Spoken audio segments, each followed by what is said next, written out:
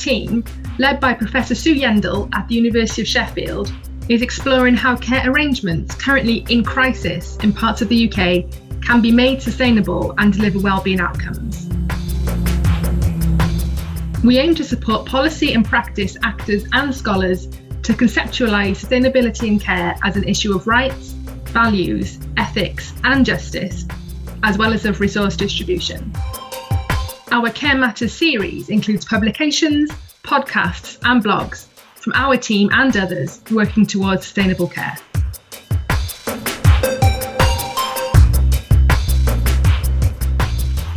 Hello and welcome to this episode of Care Matters. I'm Dan Williamson and I am the Sustainable Care Programme Administrator and producer of this podcast series. In this episode we're going to learn about social prescribing, and I'm delighted to be joined today by Tim Anfilogoff. Tim is Head of Community Resilience for the two Hertfordshire Clinical Commissioning Groups and NHS England's Social Prescribing Regional Facilitator for the East of England. Tim is also a member of the Sustainable Care Programme's Advisory Board. Welcome to the podcast, Tim. Thanks very much. Tim, can you kick us off by explaining what social prescribing is and how does it work?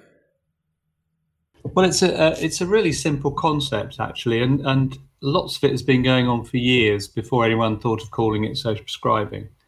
It's basically the idea that when you go and see your GP because you're lonely or don't know where else to go, that they have someone to send you to talk to who has got time to explore what is the problem and then find out some solutions for you, working with you.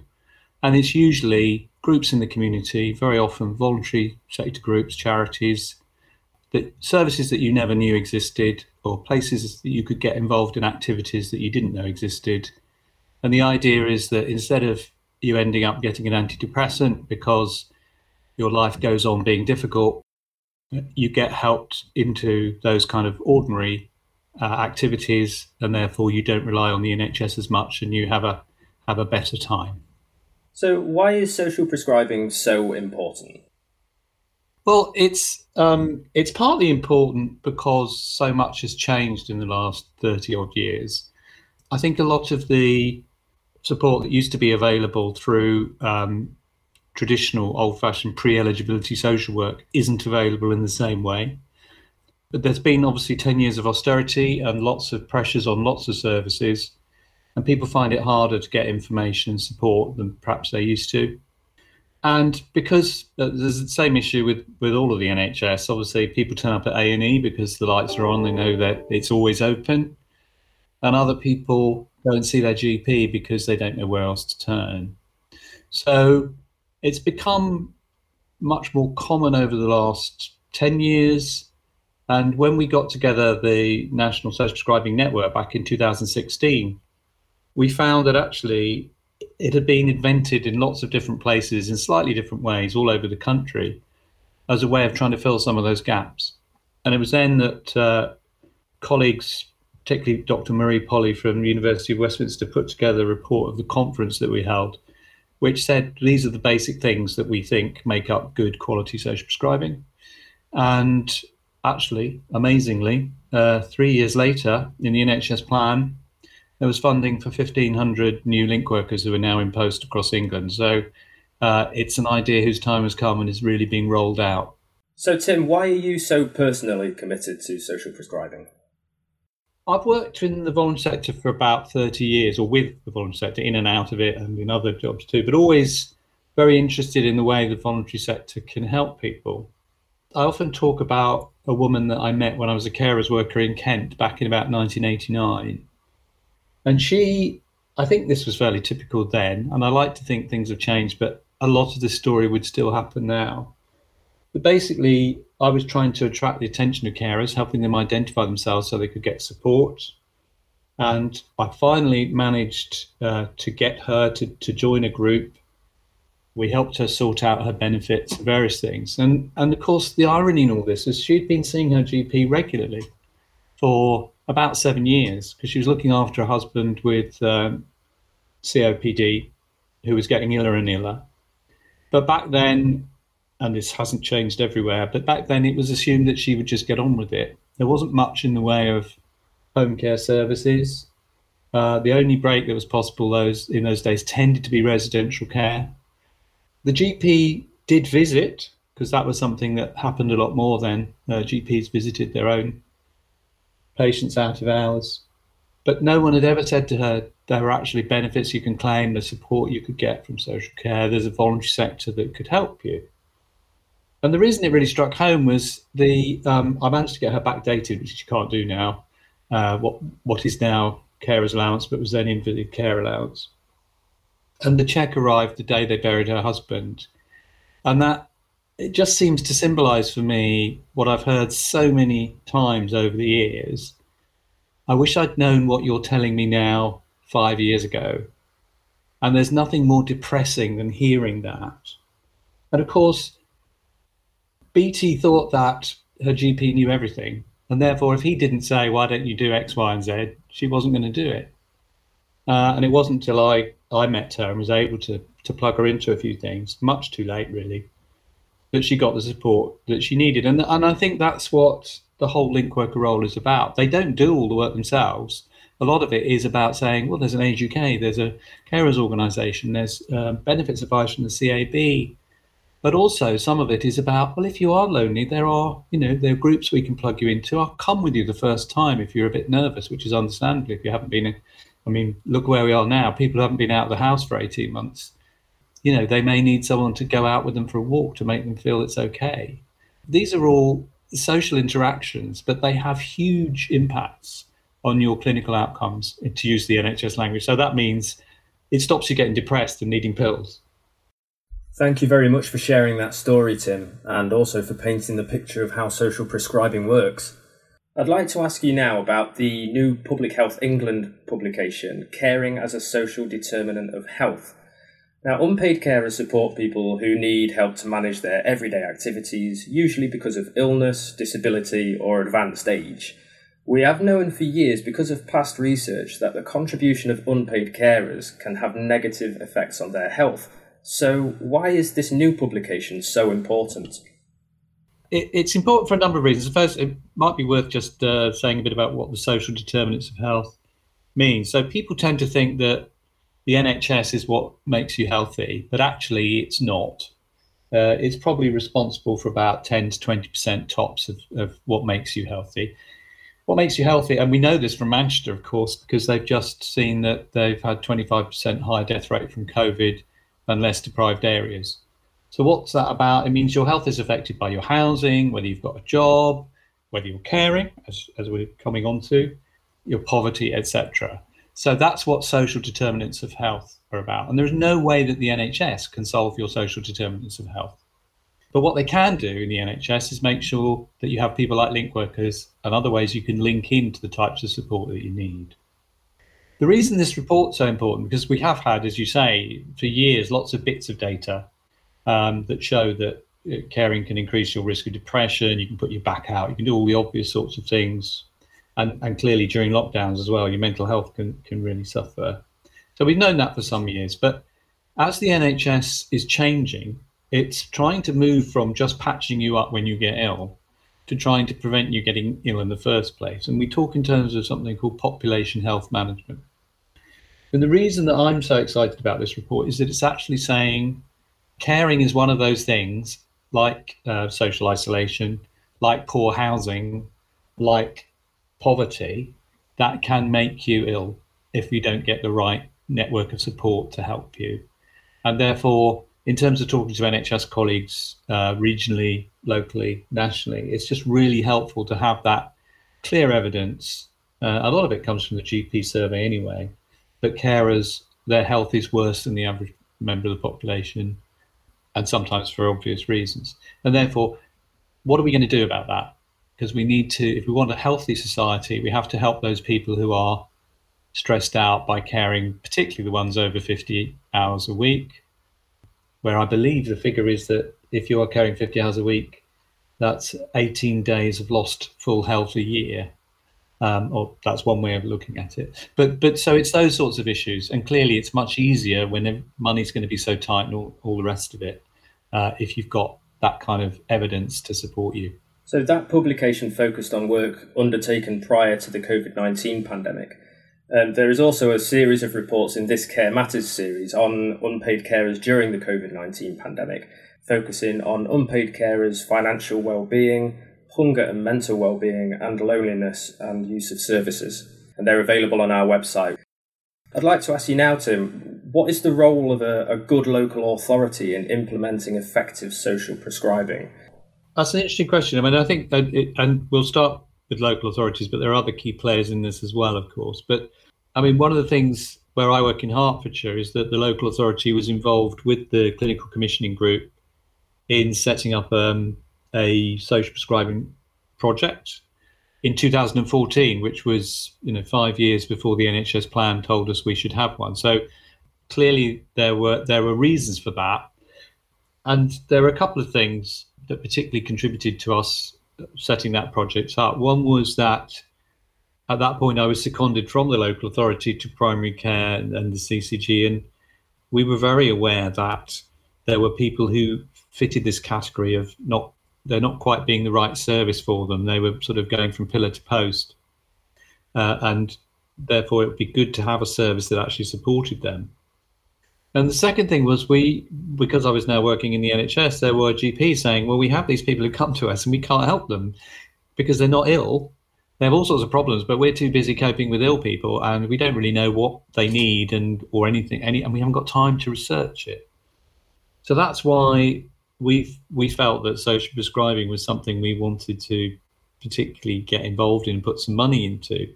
And obviously in our situation in Hertfordshire, where the top tier authority is Shire County, Hertfordshire, they have a responsibility around prevention and public health and a healthy voluntary sector, I guess. So there were a lot of things coming together there. But I think quite a few places in England, the first social prescribing is with these new link workers funded by NHS England who are coming into primary care. So what we really need to be happening across the piece, and it's happening quite well in Hertfordshire, is that partnership between the clinical commissioning groups who commission health services, but also the local authority who commission most of the voluntary sector. People like Age UK, if they're getting substantial local government funding, it's usually going to be through those local authorities. And among other things, we need them all to have a really clear vision about what it is they're trying to achieve.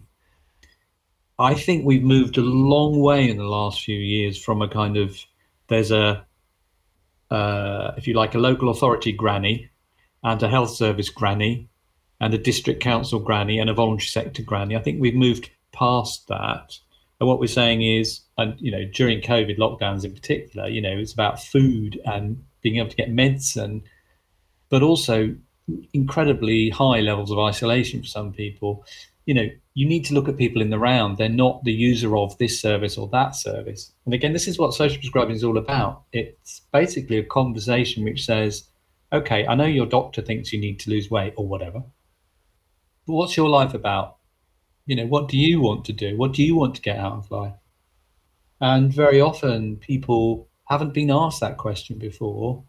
They've been told you can have this or that or the other, or you don't fit, or, whatever. And that whole taking an hour and a half sometimes sitting in someone's home to go through and find out. And then you'll find that, yes, okay, I do want to lose some weight, but it's number 9 on my list of priorities. My first is my dementing mother or whatever it is. And you can actually then respond to that. And for a lot of the people that we work with, it's that sense that now we can make progress because you've actually told your full story, not just a bit of it, and not just in a transaction with one bit of the system, but something that's trying to pull it all together in a way that makes sense to you. And I guess it's worth saying that carers obviously form quite a large part of the client group of social prescribers, if not directly, then as supporters of people who do. But the majority of them are older people, but there's a particular group which I would say is sort of middle-aged, out of work, long-term unemployed, perhaps obese, perhaps beginning to get diabetes, perhaps either low-level mental health problems or some kind of mental health problem, and just don't fit. They've got experience of, no one of being able to help them, which they perceive as being let down and told, well, you can fit in this box or that box. Well, the sort of people who, we forget, I think, that the average reading age in England is something like 9 or 10. And yet these people are regularly given huge forms to fill in and expected to turn up at places, and people get angry because they don't turn up. But a lot of the time, they're confused, upset, they don't know what's happening.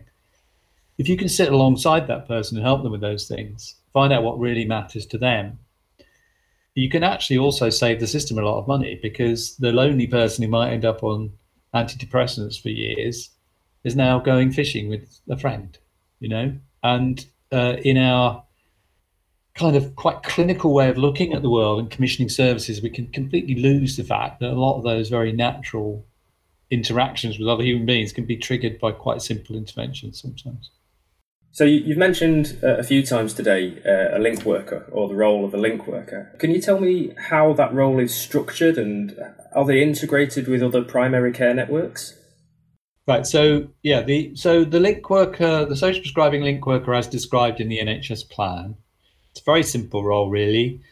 They take referrals from primary care, but from anywhere, of people who need something other than what they're getting, basically. So I think generally there are some social prescribing services that particularly focus on mental health, etc. But certainly in Hertfordshire, we have no eligibility criteria. So basically the situation is, the way we started it off was saying, okay, if you're a GP and you've got someone and you can sense there's something going on, but it's not medical and you don't know what it is and you haven't got time to find out in your 10 minutes, and especially if they keep coming to see you and you keep having this frustrating experience for both of you, then why not suggest they have a conversation with the link worker? Pre-COVID, our link workers, our community navigators, always used to visit people in their own homes. And that's incredibly important, because you see there are no photos of any family, or the damp coming in through the walls, or, all the other sorts of things that people won't tell you in a consulting room, but you will pick up on if you see them in their own homes. And then you basically do a very simple deal with the person. You say, okay, well, you seem to have 3 or 4 issues that you want some help with. Let's make a plan together. And in the horrible jargon, it's co-production. But I think in simple language, it's not taking over. It's saying, look, I'm here to help you. So what is it you want to do? And if the most important thing to you is going fishing, then let's work out how we can make that happen, because you used to do it 20 years ago and you want to do it again, but you haven't been able to for all these reasons. We had a case with Bob the dog, the famous Bob the dog, where the big issue for the guy was that his housing association wouldn't let him have a dog, and we managed to get him moved so that he could have a dog. And his GP said he went from kind of coming into the consultation head bowed to kind of walking in with his head up. And you see these things as a GP and you understand them and you value them, but you don't always know how to actually make them happen. So this is where the link worker comes in. And that's most of the job: listening, coming up with that solution with the person, keeping them motivated. So sometimes they're going to say, oh, I don't want to go to the group this Thursday because it's raining or whatever. And you have to have a bit of a role sometimes of sort of reminding them that they have agreed that they really wanted to do this. And also, as I said, sometimes you need to take them the first time, because they're so used to being rejected that the idea of going into a group full of people who might reject you is so terrifying that you need some help. And then use the relationship to build something which is sustainable. So you're not going to stay working with that person for the rest of their lives. You're going to help them access these other groups in the community. And in fact, the evidence from Ontario, the community health centres there, the research that they did is that where the person that you socially prescribe to goes on to become a volunteer, their health increases even more, because now they've got a sense of purpose, which is a huge amount of all this. So that's the basic role. What's changed, of course, during COVID is that there was a period of time when you couldn't really go out and see people in their own homes, but also there are lots of people who couldn't come out of their own homes that the GPs were worried about, either because they were on the clinically extremely vulnerable list, or just because you thought, well, they're lonely and they're caring. And a lot of our GPs, well, all of our GPs in West Hertfordshire have a carers register. And so that was a list of people that the link workers could actually ring up and check they're okay. Our local carers charities were doing that too, and a range of people doing it. And actually, we had carer volunteers doing some of that as well. So they were getting a boost for their social isolation, their sense of purpose, as well as helping other people. So these are the sorts of things that link workers get involved in. But going forwards, I think we have a big issue because pre-COVID, it was all about referrals. During COVID, a lot of it's been about outreach and doing things you wouldn't normally do as a link worker, like helping out with vaccinations and all sorts of stuff. So we're coming out of the sort of blitz into something that follows the blitz, but it's not, I don't think we ever want to go back to just taking referrals, because what we should start doing now, I think, is saying, well, look, we know there are 100 people on this patient list who don't come and have their appointments for their diabetes, and therefore they're going to have worse outcomes. And the reason, whatever the reason is, it's not medicine. They'll get the medicine if they come, but they're not coming. So how do we reach out to them and work out with them what it is that stops them coming and having their medicine and getting their reviews and looking after themselves? Is it because they're working too hard? Is it because there's cultural reasons and all our treatment sessions are at times that are really inconvenient, or did they just leave the last consultation not having a clue what the doctor was on about, which is a surprisingly common phenomenon? It could be a mixture of those things. But again, the role of the link worker can be to say, well, we're a bit worried about you because you haven't been. Is there a reason why? Can we help you with that? What can we do to make it easier for you to take part? And we had a recent case, and actually the link worker's been involved with this person. He's quite a particular character, but it seems that we've got a way into having a conversation, because it turns out his father died during COVID. And there may be, through bereavement counselling, which is now being arranged, the beginning of the journey of trusting the link worker, moving on to the next stage. Well, the doctor's a bit worried about your health. Is there anything we can do to help you make use of the services that are there to help you? So I think we need to do more of that going forward. And I think, obviously, if you're me and you're promoting social prescribing generally, you want to see each primary care network have 3 link workers, not just 1. And that's starting to happen in some places now. And you mentioned the rest of the team. There are potentially health and wellbeing coaches in the team as well, who can, once you are clear that you want to do certain things to improve your health, they can help you particularly with that area. But very often, I think people feel back in control of their lives once they have a sense of purpose, once they're plugged into a few normal groups in the community with other people who are like them and don't feel they need a doctor or a nurse or a social worker.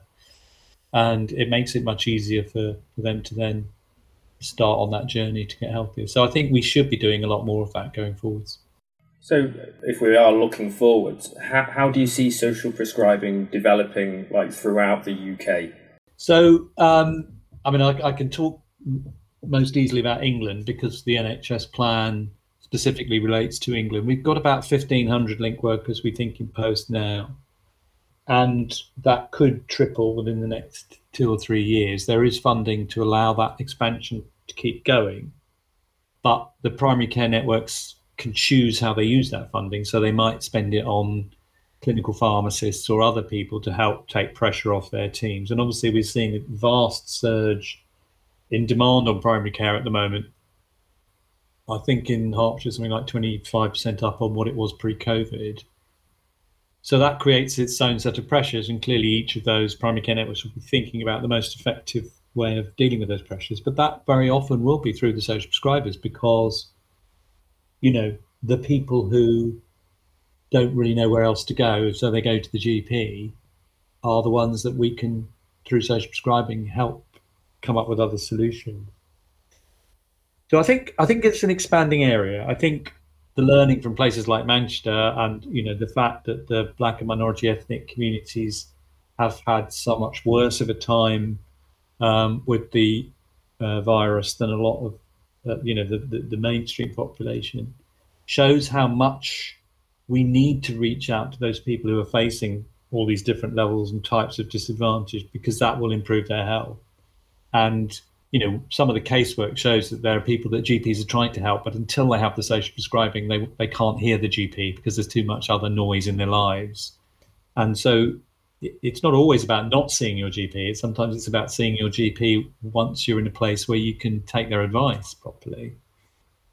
And I think increasingly, as this thing called the population health management agenda rolls out across these new integrated care systems, which is all part of the changes to the NHS happening for next April, there will be this much greater focus on the need for a really healthy voluntary sector, which is where, you know, most of these people will be getting their support once the link workers plug them in, and a proper understanding of the difference that those informal services make to people, not just the medicine and the bed in the hospital, but actually community groups, the sense that you can go out at night safely, all these sorts of things which the NHS can't do anything about, but which massively affect your well-being. And I think, ultimately, one of our big concerns is obviously, the financial impact of COVID is going to be so harsh, I think, that the fear of another set of, another decade of austerity on top of what we've already had plus COVID, I think addressing, keeping people out of hospital is going to get harder and harder if the social conditions are getting harder and harder and there's more and more restrictions on funding. So it would be, I think, a bad economic decision to do that in terms of the health of the nation, but you can also understand that may be coming. Are there any other challenges facing rollout of social prescribing?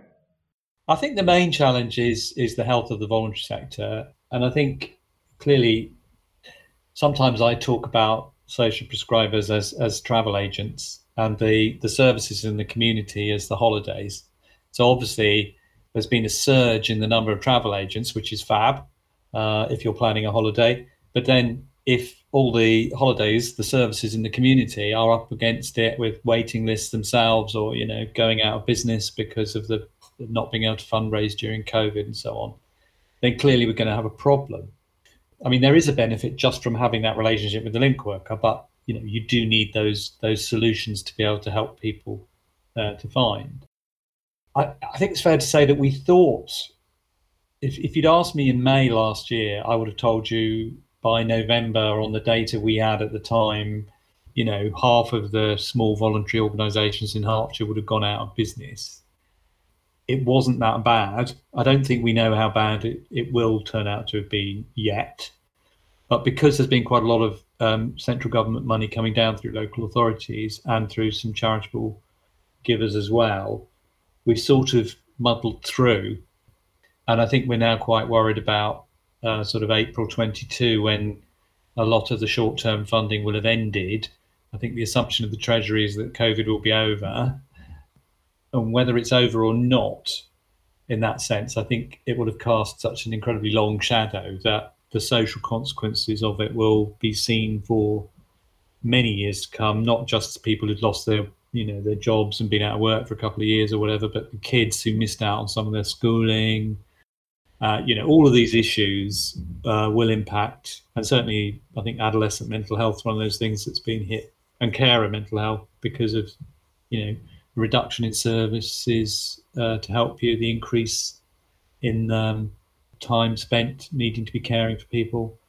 All of this will have long-term consequences. So we really need to be able to make sure that the voluntary sector is properly funded to be able to provide that human support to people, because, for example, there are going to be people waiting longer for their operations on waiting lists. And if at least there's someone who'll ring you up every so often to check you're okay, perhaps if you're trying to not put on weight, take you for a walk so you don't put on weight before your operation so it's harder to recover. Those sorts of interventions aren't particularly expensive, but they do cost a bit, and we do need to have a plan. And I think that's an area where we all need to really be working really hard to see what we can do. Are there any challenges specific to carers regarding social prescribing? Yeah, that's a really good question, because obviously a lot of carers feel they can't leave the person they're caring for. And that makes it very difficult to go out and join groups and do the sort of activities that are often encouraged through social prescribing. Having said that, COVID's changed a lot of things. So a lot of services are now available online in a way they weren't pre-COVID, and that's helpful to both disabled people and carers. And there's been some really imaginative stuff going on. Some projects have been dropping art materials round at people's houses, and then they've joined in doing creative stuff online. And some carers have fed back that that's been, one of the best things they've ever done in terms of de-stressing and connecting with other people. All of which is great if you have access to the internet. And obviously, there's been a lot of work done around the country in the last 18 months on digital inclusion, because so many people either can't afford the kit, don't understand it, are frightened of the internet, think that all their money is going to be taken out of their bank accounts or whatever if they use it. So there's been a lot of work going on, including with carers, trying to make sure that they've got the kit and can use it.